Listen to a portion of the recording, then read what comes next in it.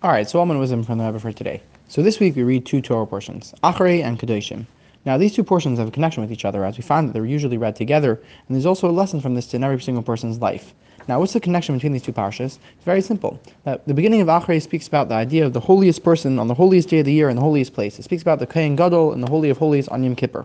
And he has to do this idea of super holiness and bringing holiness into the world. And this is also the idea of the second portion, Kedoshim, which starts off saying that you should be holy because I am holy, I am God, you're holy. And it finished off saying that you should be holy because I am God, who is holy. The whole idea of the whole parsha is talking about holiness. Now this idea of holiness, every Jew also is commanded to reach to. And how can it be that a person will reach this level? So the answer is, it says, because I am holy, that God himself is holy, and every single Jewish person has a connection with God and has a piece of God within him. And therefore every single Jew is able to, and therefore needs to, come to this high level of holiness.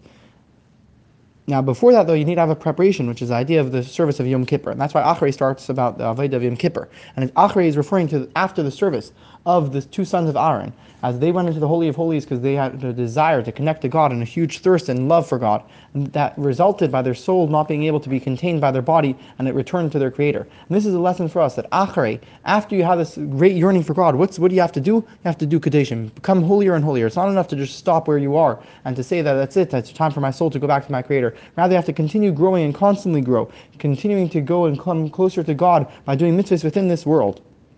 And you have to continue growing.